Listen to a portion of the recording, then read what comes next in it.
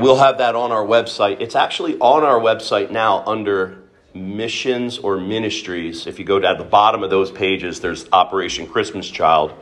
But we are going to put that up on the homepage for easy access as well, too. So with that said, let's jump into our study on John 18. So we're going to be in John 18, verse 11. Just going to take one verse today and dig into this. It's John 18, verse 11. And it says, "So Jesus said to Peter, 'Put the sword into the sheath.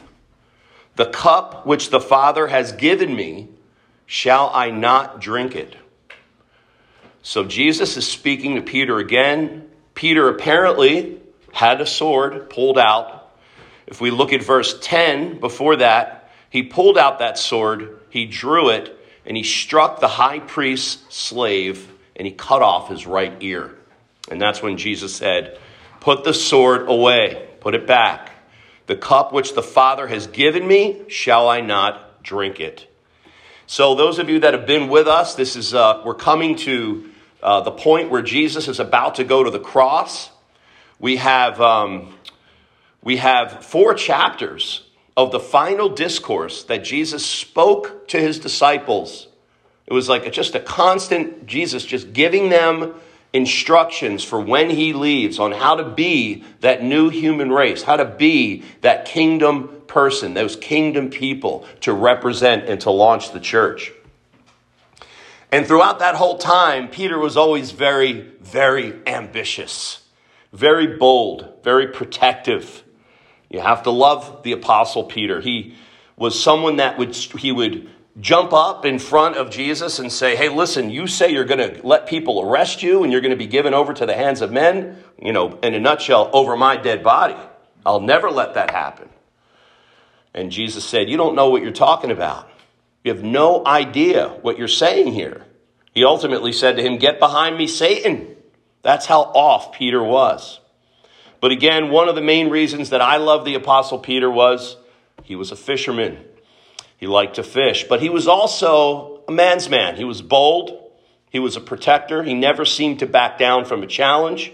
And of course, he even packed a nice knife, which many of you men I see in your pockets. When you come in here, knives are welcome. Just keep them in your pocket in case we need them. No, we're not. This isn't a pacifistic message. This isn't a Jesus saying, "Hey, we're not fighters here. We're just, this was not the time to stand up and take a physical stance." And the sword that Peter packed wasn't a big old sword. It was a small little dagger kept probably right inside of his belt. Jesus told him, "This is what must happen so that I can go and do what God has given me to do." Now, Peter must have felt silly because he's trying to protect Jesus. And as he's doing that, Jesus is going around reversing the enemy's wounds. So Peter's thinking he's protecting him. He cuts off Malchus's ear, clean off. And in Luke, it says that Jesus just touched his ear. And I know, I think in one of the modern movies that portrayed Jesus in the Passion, it may have been the Passion of the Christ, it looks like Jesus takes the ear off the ground and puts it back on. Now, I don't know if he did that or not, but the scripture definitely says he touched his ear. But Peter, his bold personality was getting him into trouble again in this scripture. And I suppose we can say that he was trusting in his sword, quote unquote sword, rather than listening to Jesus. So Jesus had to drink the cup the Father gave him, and Peter seemed to forget this prior conversation. And I believe the reason I'm only taking this one little scripture today is because I believe more than anything that we often do the same thing.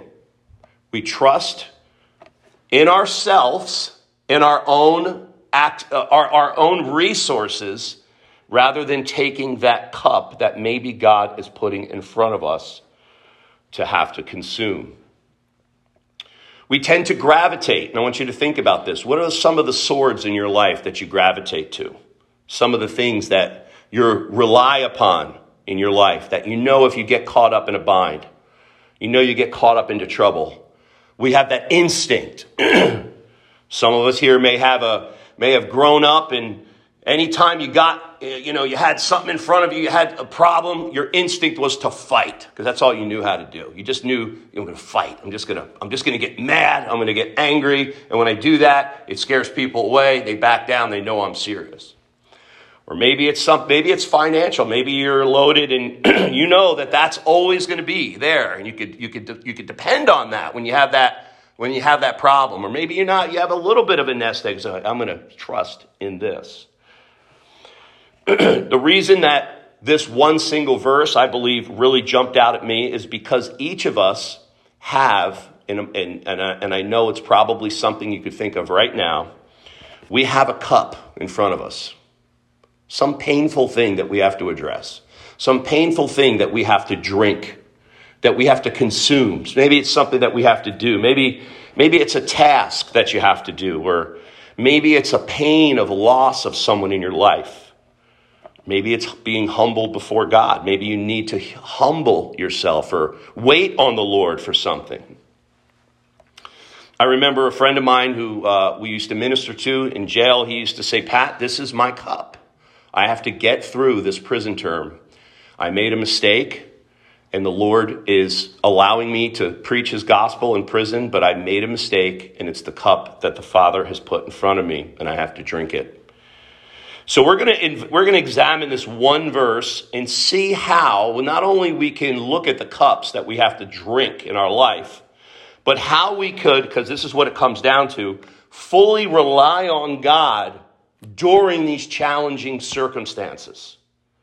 How can we drink the cup and at the same time, knowing that we're consuming it, we imagine that it's a poisonous cup and it's going to kill us. We're waiting for it to take effect. It's like trying to give my young boys his medicine when he's sick, especially when they're little. It's absolute chaos in my house when it's time for medicine.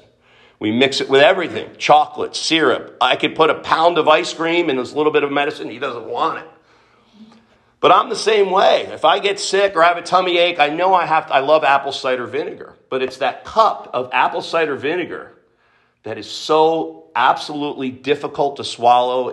But I know that if I have to endure it, it's going to ultimately help. I know I'm going to trust that. And I believe that's what God wants us to do, despite our practical solutions at our disposal. Like Peter with the sword. Peter's got the sword right there. Imagine what would have happened if Peter started doing, a Steven Seagal, sort of Jason Statham sort of thing with the sword and just take everybody out and they all fall down in the garden. Jesus would have said, what are you doing? I don't want this. But Lord, it's so practical. I practiced, I know all the moves. No. This is the cup that I have to drink. See, real trust in the Lord, true trust in the Lord isn't praying to the Lord. It isn't saying, well, okay, I'm just going to let go and let God. It's completely 100% handing over a situation to God and all of the things that attach to that situation. So it's not just saying, I'm going to pray and give this over to the Lord. It's giving it over to the Lord. And it's like, son, give me the remote control. And he hands the remote to me and he's holding on to it, and I'm pulling it and he's pulling it, and let go, hand it over and trust those channels to me. That's what God wants us to do. Despite what we have at our disposal, there comes a time where that cup has to be drank and we have to follow through. So how do we fully rely on God during these challenges, these challenging circumstances, despite our obvious solutions? Well, again, drink the cup and trust the Lord. But how? So thinking through this, I love David's stories, because we can really go to David for pretty much anything, and we could find something, because David is that prototype of the Messiah to come.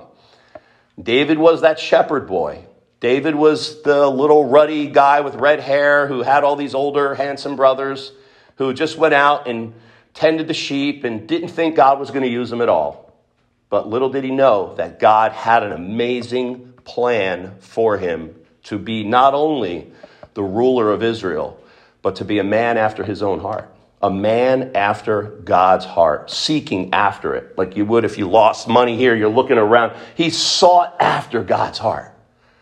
And God said, when I look to and fro throughout the earth, David, you're a guy whose heart is leaning over to me. Was he perfect? Absolutely not. He was a man of war. David was a brutal warrior. David made a lot of mistakes. But God guided his heart. He worked with him through it. And he gave him the grace to drink the cups that he had to drink. And also to be the person that he had to be. And I believe that there's a couple of examples here that I would like to give you. So I'm going to give you 3 ways that we can do this. 3 ways that we can fully rely on God during difficult circumstances. Despite our swords that we have packed away in our pockets and buried under our beds and all the other backup plans that we have. There's 3 ways. The number 1 way, if you're taking notes, you could write this down. Put away your sword. Now that seems quite simple and trivial, but put your sword away. Are you holding it now? Is there a cup that you have to drink and now you're looking, wow, I'm supposed to be drinking this cup, but I am relying on this other way, on this other plate, this other way to get around this other than the way that God wants us to do it. You see, Peter's like us. We're often confused about the will of God, even though we hear it from God. Jesus told him what was going on. But we don't know the heat of the moment, whatever the case is. We're not all at our full, we're not nowhere near our full maturity in Christ. Think about where you were a year ago or when you first came to know the Lord and where you are now. There's all these differences, yet there's so many similarities as well. God hasn't changed. He's changing us. But Peter, he was confused despite living with Jesus, despite hanging with him for 3 years. Hope that makes you feel good. However long you knew the Lord, if you're still confused, that's okay. God knows. Peter is a great example. Peter was also reactionary.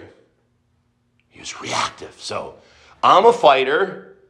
I'm a big burly guy. I don't let anybody mess with me. Somebody starts messing with my friend. What do? I react. Instead of going, wait a minute, I need to exercise self-control. The Lord told me this is what had to happen. So Jesus tells him, Peter, put the sword in the sheath. Hide the sword. Put it away. Now, I'm going to give you an example from the life of David. David and Saul. Those of you who don't know, Saul was the first legitimate king of Israel. The Israelites asked God for a king. God gave him Saul, but Saul messed up. And God raised up David. And David, when he first was anointed king, he didn't become king immediately right away in the actual visible throne. Although he was God's king. It's a nice little parallel to Jesus right now. Jesus is king, but we don't visibly see him, right? Yet. Just like Satan is doing his thing on the world, we don't visibly see him, but we know that he's involved in things against the things of the Lord. We don't see Jesus as king yet, but we know the scripture tells us that he's there. So when David was anointed king, he's like, it's going to happen, David. We're anointing you king because Saul messed up and now he's going to be taken out. And when Saul found out about this and saw David winning all these victories and having all this attention, Saul didn't like it. Saul started going a little crazy and he started taking his armies and going after David. And in 1 Samuel 24, we have a really cool example of David not trusting in his warrior mentality. David was a guy that could probably take out, we have stories of David taking out the giants of Anak. We have stories of David fighting hundreds of people, thousands of people, having groups of men that could fight thousands of people at once. David was a beast. He was not somebody that you would ever want to mess with. So David is sitting there in 1 Samuel 24, hiding from Saul. Even though he could have took him out, he was hiding from Saul because he knew Saul at that time was still God's anointed one on the throne. So Saul's army is searching out for David. They stop in this little cave, and Saul says, hey, I got to go use the restroom. So Saul goes into the cave to use the restroom, and he goes into the very same cave that David and his army are hiding in. And David's soldiers are like, the Lord is bringing this guy right into your hand right now. And David's like, wow. And the guys are like, listen, just give me the word. I'll go take him out in one swift punch, one swift cut. And David says, you know what? The Bible says, do not touch my anointed one. We see that in 1 Chronicles 16:22 and in Psalm 105. And apparently this was something that David knew even before these were written. We cannot touch the Lord's anointed. So David's got his sword in his hand. He could take out the king. And he knows he was already anointed. He knows where he's headed. What does David do? He crawls up and grabs Saul's robe and cuts a piece off. Saul leaves. He gets back with his people. David goes out and says, Saul, I could have had you. But he withheld the sword. He obeyed God. He obeyed the Lord. He knew the word of God was that you shall not touch my anointed one. Yeah, but Lord, I'm a man of war. You've been blessing me and blessing me. You've been giving me all these people into every war that David fought up to that point. He was winning. He was doing great. But despite that practical solution, he still withheld. We see the same thing that's 1 Samuel 24. You look at 1 Samuel 25, David does the same thing with Nabal. Nabal was a guy who was a rich guy. He owned all these sheep and all this livestock. And David sent some people down to say, hey, look, Nabal, we've been protecting your land, hanging out in the woods here. You think maybe you can give us some food? Nabal said, I'm not giving you any food. I don't want anything to do with you. So when David heard that, he goes, all right, saddle all the horses. Let's go take him out and every single male out in his camp. And he goes down there to go kill every single one of the males. But Nabal's wife heard about it and comes out and says, please don't do this. She brought him some bread. She brought him some wine. And she says, here, please, just be satisfied with that. And David withheld the sword. He withheld the sword. And what happened? Nabal ended up hearing about what just happened with his wife. And he got a heart attack and he died. So he waited on the Lord. He didn't get the food. He had to drink that cup. He had to be hungry, but God provided for him. We see the same thing in 1 Samuel 26 with Saul again. So what do we get out of this? Well, we put our sword away and we trust in the word of God. We trust in what God's word says over the practicality of your resources. Now, I'm not saying that God isn't going to call you to use your resources sometimes. He will. But when you have to drink that cup, when you have that painful situation in front of you, you know that you need to obey. What do? Are you going back to the resources to get around, or are you following what the Word of God says? You drink it down and you trust. You take the risk. What is your sword? Maybe you're thinking, well, what is my sword? It's where you go before you go to Christ. Where you go before you go to Christ.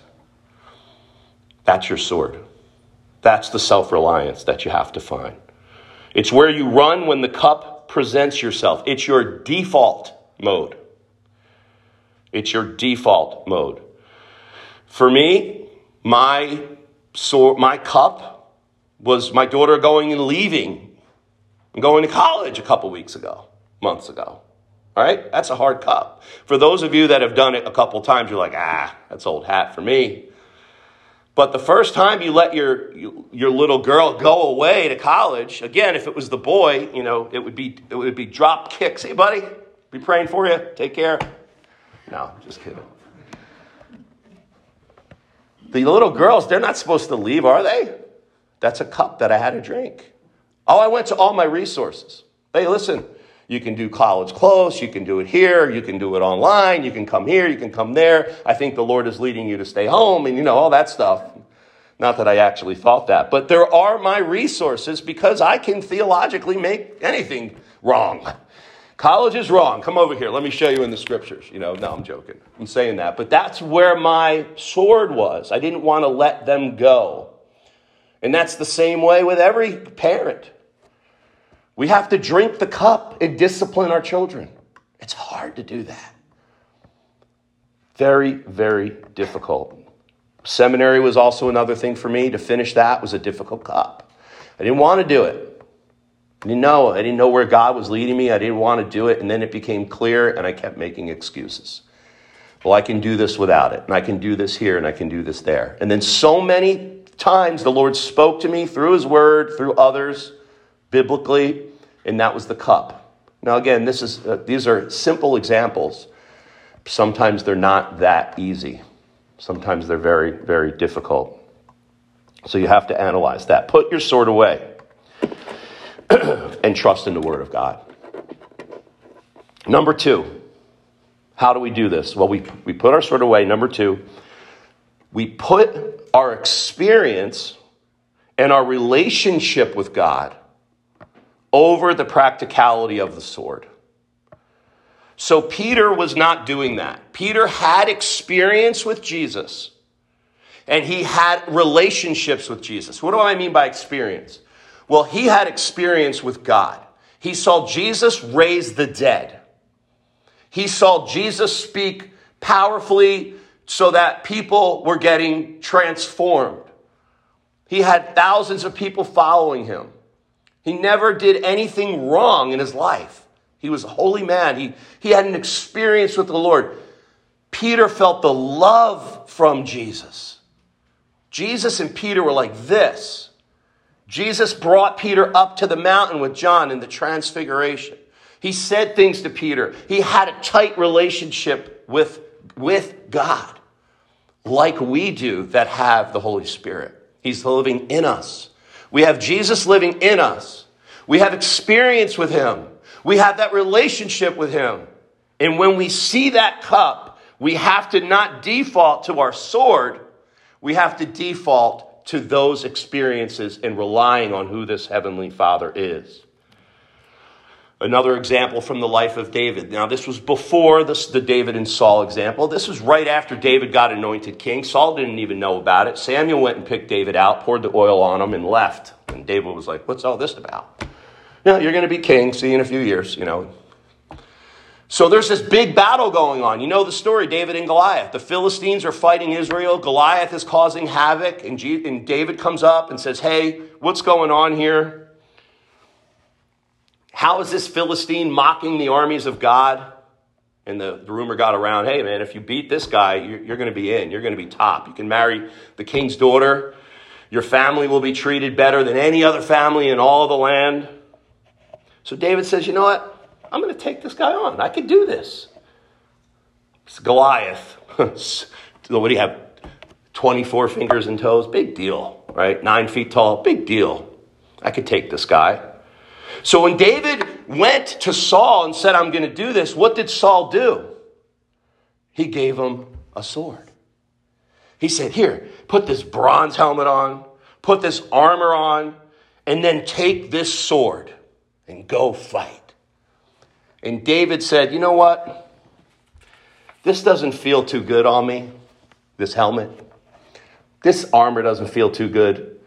And this sword, nah, I'm not going to do this. I don't want this. He said to Saul, he said, your servant has killed both the lion and the bear.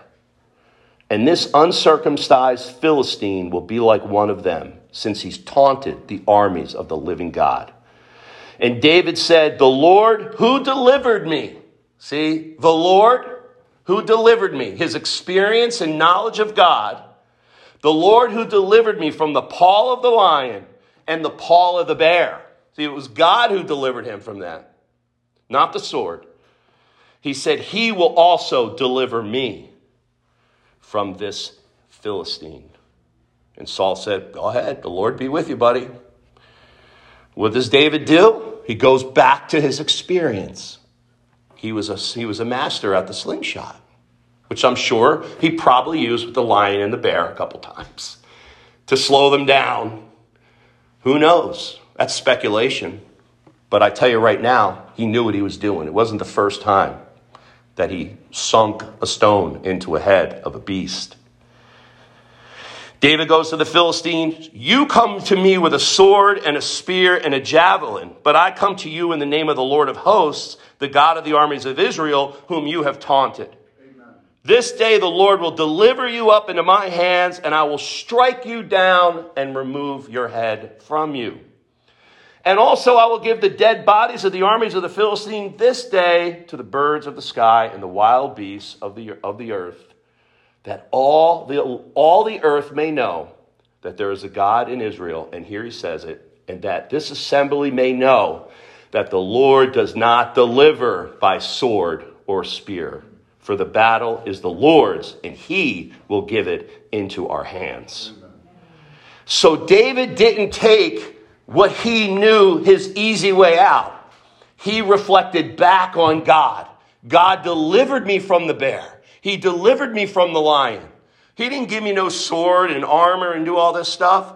But yeah, David, this is it. This is, go and do it this way. No, I'm going to go and rely on my experience. And that's what we have to do. Rely on your experience and relationship with God. What do I mean by your experience? Do I mean the goosebumps? No. Do I mean, some sort of miracle that happened? No. Although if that did happen, it certainly would be a good reminder. I'm talking about remembering that your God, the God that you hated and that I hated before we were converted, the God that we did not want to rule over us before we were converted, died for us while we were his enemies. He died. He sent his living son to die on the cross. Fully God, fully man, while we were his enemies. How much more, Paul says, will he then grant us and be with us through the life that we live, to paraphrase Paul. The life that raised Jesus from the dead is the same spirit that's in us that gives life to this mortal body. So we have to understand that cup that's sitting in front of you right now, it was on God's desk first. And he saw that cup. And he said, oh, this cup is going to Gab? And that's going to be hard for her to drink. But I'm going to give it to her because of what I know is needed to be done in this situation. And put your name there. So he has given you the cup. Know that. Now, we could do dumb things and get caught in bad situations. We can make mistakes. We could have done stuff where God is, like, if we were God, we'd be like, I am not bailing this guy out again.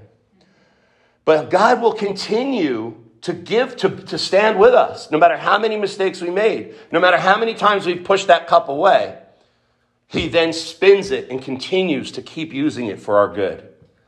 But yet, when you drink that cup down, you are now God, and you are going to even rely on him more that next time. Because you know it was for good. It was painful. It was bitter. It was disgusting. You didn't like it. Maybe it's a thorn in your flesh for the rest of your life. I'm not sure. Cups come in many sizes. Okay, big cups, little cups, tiny cups. But we have to understand who's giving us that cup. That's what Peter, again, he forgot the goal for Jesus was for him to go to the cross. David remembered. What I like to do is write down each time the Lord does something special in my life. When I know, I could write it down all day. I'm not talking about that big broad strokes. I'm talking about times where I've really sought the Lord and God has orchestrated circumstances in my life. I know it was him, and I see the love of God, and at the same time the spanking of God, and at the same time, the nurturing of God. And it's like all these things that are happening that you're like, this is so the Lord and it's so biblical. Write it down. You don't have to write the whole thing down. It can be just a word or two near your desk or in your pocket or on your phone that reminds you when you got to drink those cups. You say, oh, wow, I remember this. Read it every day. Remind yourself on who it is that's giving you that cup. So put the sword away. Number one. Put your experience and relationship with God over the practicality of your sword. Number two. And number three, resist the pride of the sword. Resist the pride of the sword. You see, I think this was a little bit what Peter had, because Peter was a prideful, boastful guy. And almost like it was that situation where he's got a sword on him and people are looking at him like, come on, you're the tough guy here. Are you going to do anything? So maybe Peter said, how nobody messes with my friends. Now, see, there's another situation here from the life of David. This was David and Saul. When Saul was out, still king, he was out fighting the Philistines. And God had told him he was going to die. And kings, when they went out to fight, they usually had a whole group of people protecting them. But one person was assigned as his armor bearer. And he usually was a pretty good fighter. He was somebody that would protect the king. He had shields, he had swords, he had everything that he could and to protect them. And during this battle with the Philistines, Saul ends up catching a barrage of arrows. Like you see in the movies, they all come through and they pierced him through. And so Saul was about to die. So when Saul's armor bearer saw this, he knew you cannot touch the Lord's anointed. And he knew that if Saul died and he survived, he would probably be executed for failing to protect the king. That's the vow you take when you go up to be that armor bearer. So what does he do? The armor bearer looks over at Saul. This is in 1 Samuel 31, by the way. And Saul says, run me through. Get your sword and finish me off, because I don't want the armies of the Philistines to come in and see me, because they'll make sport of me, he said. They'll drag me around town. They'll chop. I mean, it was very, very bad what they used to do. I mean, they have the king, and they did that. We see that in the same chapter. So when the armor bearer saw that, he said, Saul, I'm not doing that. He took his own sword and fell on it. So Saul eventually gets killed, and they did come in and made sport of him. And after that, there's an Amalekite that comes by after the battle. And he sees Saul laying there dead with his armor bearer. So he takes the king's crown and he runs to David, because he knows David's going to be king. He's taking advantage of this opportunity. And David sees him coming. And he says, somebody's running towards us. Come on in. Let me know what happened. And David says, who are you? And he goes, I am an Amalekite. And then he said, I'm sorry, wrong one.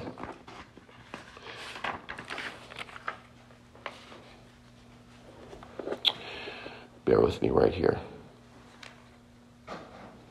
He says, I am an Amalekite. So here's where I messed up. I started reading it midpoint. This is David and the Amalekite having a conversation.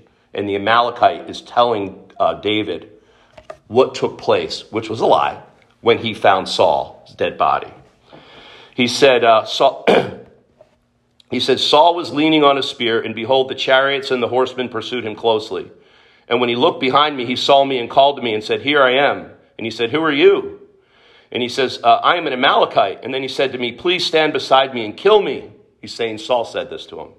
For agony has seized my life, and my life still lingers in me. So I stood beside him. This is Amalekite telling David this. I stood beside him, and I killed him, because I knew that he could not live after he had fallen. And I took the crown which was on his head and the bracelet which was on his arm, and I brought them here to you, my Lord. And he gives them to David. So, the pride of the sword gets this guy into big trouble. Because what is David the kind of guy? David's the kind of guy that knows the word of God. You don't ever lay your hand on the Lord's anointed. Ever. Not even to take a step up. You see, this guy went out, told David that he had killed the Amalekite. That he had killed Saul. And David turns around and ends up executing the Amalekite. Killing the Amalekite because he raised his hand against God's anointed. Now, there's something very unique about the word Amalek. I don't know if you know about that from the Old Testament. The Amalekites, Amalek, was a descendant of Esau. Remember Jacob and Esau. In all of Scripture, we know that Esau is the type of the flesh. Like God said, if you're Jacob I love, but Esau I hated. It's not necessarily that specific individual that God hated. He hated what Esau represented. Yes, and maybe even Esau, but it was more of what he represented where we read that in Romans 9. But the Amalekites have been viewed as a type of the flesh throughout all the Old Testament. Amalek was a grandson of Esau, and Esau obviously part of the type of the flesh, and they always warred against God. They relentlessly attacked the armies of Israel when they were coming out of Egypt from the Exodus. They attacked them near Mount Sinai. They also fought with Joshua. Joshua defeated them. They were also among the people that Gideon fought. Remember the story of Gideon? You see all throughout the Bible, the Amalekites fighting against the people of Israel. And we see this here the same way when we get application from this guy's mistake of killing the anointed. It was pride. Pride in his resources. Pride in who. But what ultimately I believe he's trying to tell us is that this is really the key to drinking the cup and not depending on the sword. And that is dying to the flesh. Dying to the flesh. We can't resist taking things into our own hands sometimes. It's just so delectable for us to do it. There's pride that's involved in it, especially if we know what we're talking about, especially if we know what's right, what's wrong. We have the intellect, we have the knowledge, we have the skills. And that's what this Amalekite was like. But he is a type of our flesh. When we trust in ourselves and we take things in our own hands, and this is, I believe, what Peter was dealing with as well. He may win. You may cut off the ear, but it won't be of God. Examine your sword or swords, and you will see ultimately it probably ties somehow to pride. And no, again, your swords may come in handy, but when the Lord says put it away, you must put it away. And this is following in Jesus's footsteps. This is exactly what Jesus did. Imagine the Lord of glory. I can't even say the most powerful person in the universe and all that stuff, because that's no way to explain who God is. He's God. He's infinite. He's eternally powerful. And yet he humbled himself and came down into this microscopic environment to him and became a man with all the nerve endings and everything that we have. And he endured the cup that the Father had called him to drink, the cup that we deserved. He did that. So how much more should we not swallow and drink the cups that are put in front of us?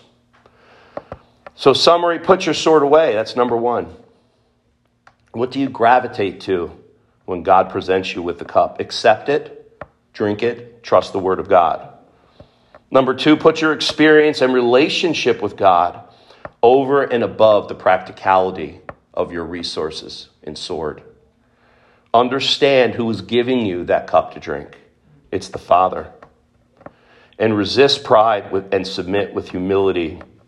This is just being like Jesus. Those who want to follow him must walk as he walked. That's what 1 John said. And it doesn't mean we have to be perfect, because we know we can't be perfect. But even if we look at this and from a perspective of learning and following and modeling Jesus, it was submitting to the will of the Father. That's walking as Jesus walked, swallowing and drinking that cup. Now, what about, as we close here, what about if this is a difficult thing that you've struggled with, or maybe you're like me, where I sometimes feel if I can't do it the way that I know God really wants me to do it and where I'm expected to do it, I sometimes back up and don't want to do it at all until I reach a certain level. You know, it's almost like saying, well, I want to run in this sprint, but I need to, before I can run in the sprint, I need to build up my legs, I need to build up my endurance, and I need to do all that stuff. And that makes sense. You should before you run in a sprint race. But God is telling you, you know what? You need to sprint, and you have no legs. And you cannot do it on your own. You can wobble and roll down that hill, or you can stay still and know that I'm God. And I will take it. Just drink the cup. Begin to walk. But if you can't resist, or what I like to, if you can't resist that sword, and you're always reaching for it, and you don't want to drink that cup, you could be what I call a teeter-totter. Not the little teeter-totter potato things. Teeter-totter like a seesaw. You know, we're up sometimes and we're down the next time. We're going to drink the cup. I can't drink the cup. And if you're like that, it's okay. There was a biblical character that was like that as well. His name was Hezekiah. Hezekiah was one of the good kings of Israel. Hezekiah was around. He was the king when Judah, the lower part of the kingdom of Israel, and Assyria comes in to the northern part. Hezekiah is king of the southern. He watches King Sennacherib come in with the Assyrians, who were brutal raiders. They were just ferocious fighters, and they wiped out northern Israel. And then Sennacherib says, I'm coming to Judah too, Hezekiah. So what does Hezekiah do? He panics. He panicked. And he's one of the only kings, well, there's a few of them, but mostly he was probably the primary king that was ever spoke about that said he did right in the sight of God. But here's what he does. He goes to the temple, I guess with like a chisel and a screwdriver, and he chisels off all the gold and the silver off the temple doors. And he says, just go give this to Hezekiah. Or go give this, to Sennacherib, and tell him that Hezekiah says, everything's cool, right? Just take this. Could we just be cool now? Just don't invade. So what happens as soon as we trust in our own resources, as soon as we teeter-totter a little bit and we give in, guess what the king said? Oh, this guy's weak. Let's go head down and demand. So he takes the king takes all the gifts, but still goes down. And he says, Hezekiah, look, I know that you're afraid. And I know that you have this God that you think can deliver you. And I know your prophets are telling you this, because he went to Isaiah and he asked them, what should we do? He says, don't believe your prophets. God is not going to deliver you. No God has ever delivered any nation from King Sennacherib of the Assyrians. And Hezekiah finally, after teeter-tottering, it's a great little scripture, he prayed before the Lord. 2 Kings 19. Verses 15. O Lord, God of Israel, who are enthroned above the cherubim, you are the God, you alone. You are the God, you alone, of all the kingdoms of the earth. You've made the earth, you've made the heaven. Incline your ear, hear, open your eyes, Lord, and see. Listen to the words of Sennacherib, which he sent to reproach the living God. Truly, O Lord, the kings of Assyria have devastated the nations and their lands, and they've cast their gods into the fire. For they were not gods, but the work of men's hands, wood and stone. So they have destroyed them. Now, Lord, this is verse 19. Our God, I pray, deliver us from his hand, that all the kingdoms of the earth may know that you alone are Lord. And thus, here it says, there's verse 32. Therefore, thus said the Lord concerning the king, he will not come to this city or even shoot an arrow. Wow, that was easy. So then it happened that night. The angel of the Lord went out. The whole Assyrian camp is camped outside of Judah, ready to come in. The angel of the Lord comes and strikes 185,000 of the Assyrians.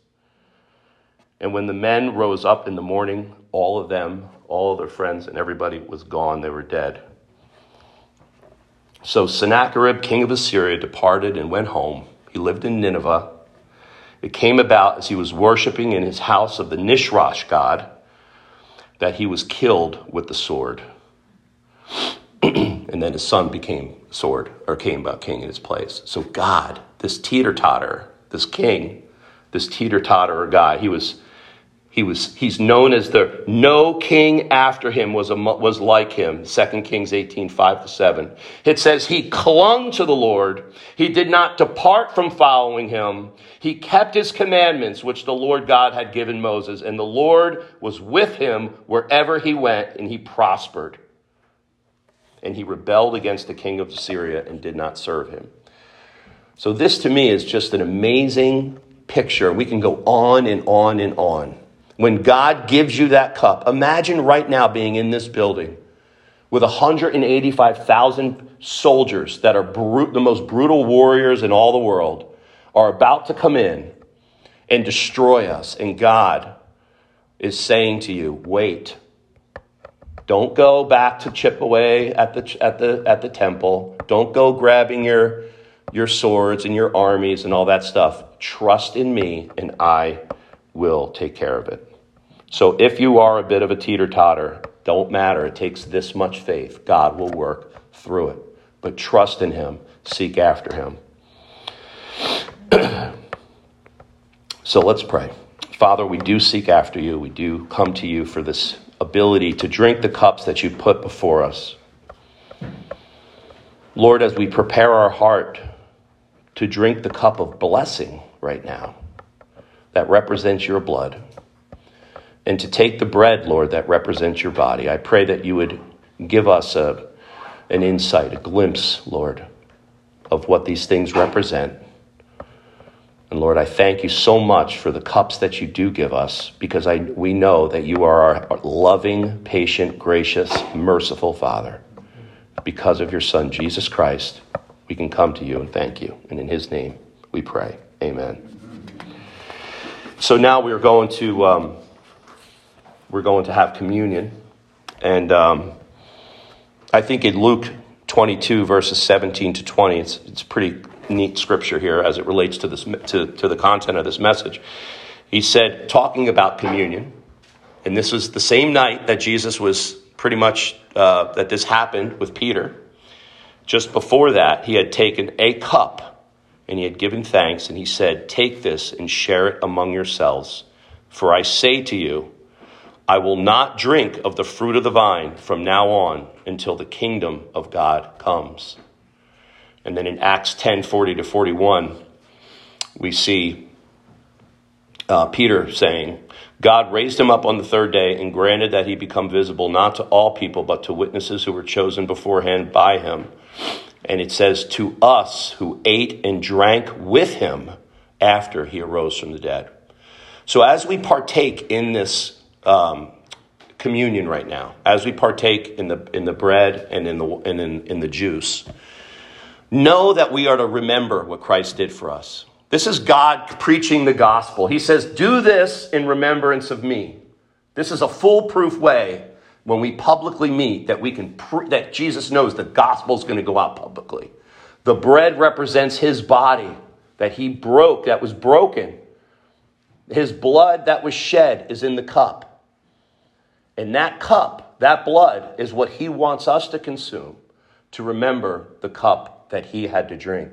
But it's not just looking back, it's also looking forward to what this represents. Because he says, I will not drink it again until I drink it anew with you in the kingdom. And so we have to, as he drank it with his disciples after he rose from the dead, that kingdom being launched out. Now, we don't look back and say, wow, we don't look back in a sympathetic way. We look back in a joyous way so that we could look forward in the same way with anticipation on what God's going to do. So with that said, I'd like to ask Kevin, could you help me out with the elements here? And we don't have to play music or anything like that. We'll save our last worship song for after that. And those of you that are members here, those of you that have professed Christ, you're obviously welcome to partake with us. This doesn't, if you're not a Christian or if you're at the point where you're not ready to take this, you can just pass on it. No one's going to judge you. But at the same time, God says to make sure we take and partake with a clean heart. So right now, as we're passing out these elements, prepare your heart. There's nothing special in these.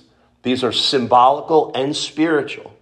But God does take it serious. He wants you to consume, because what we're doing is we're consuming and we're remembering the most greatest, most amazing, most profound event in all of history. And that is our salvation in Christ's blood. So as we pass these out, just please consider those things.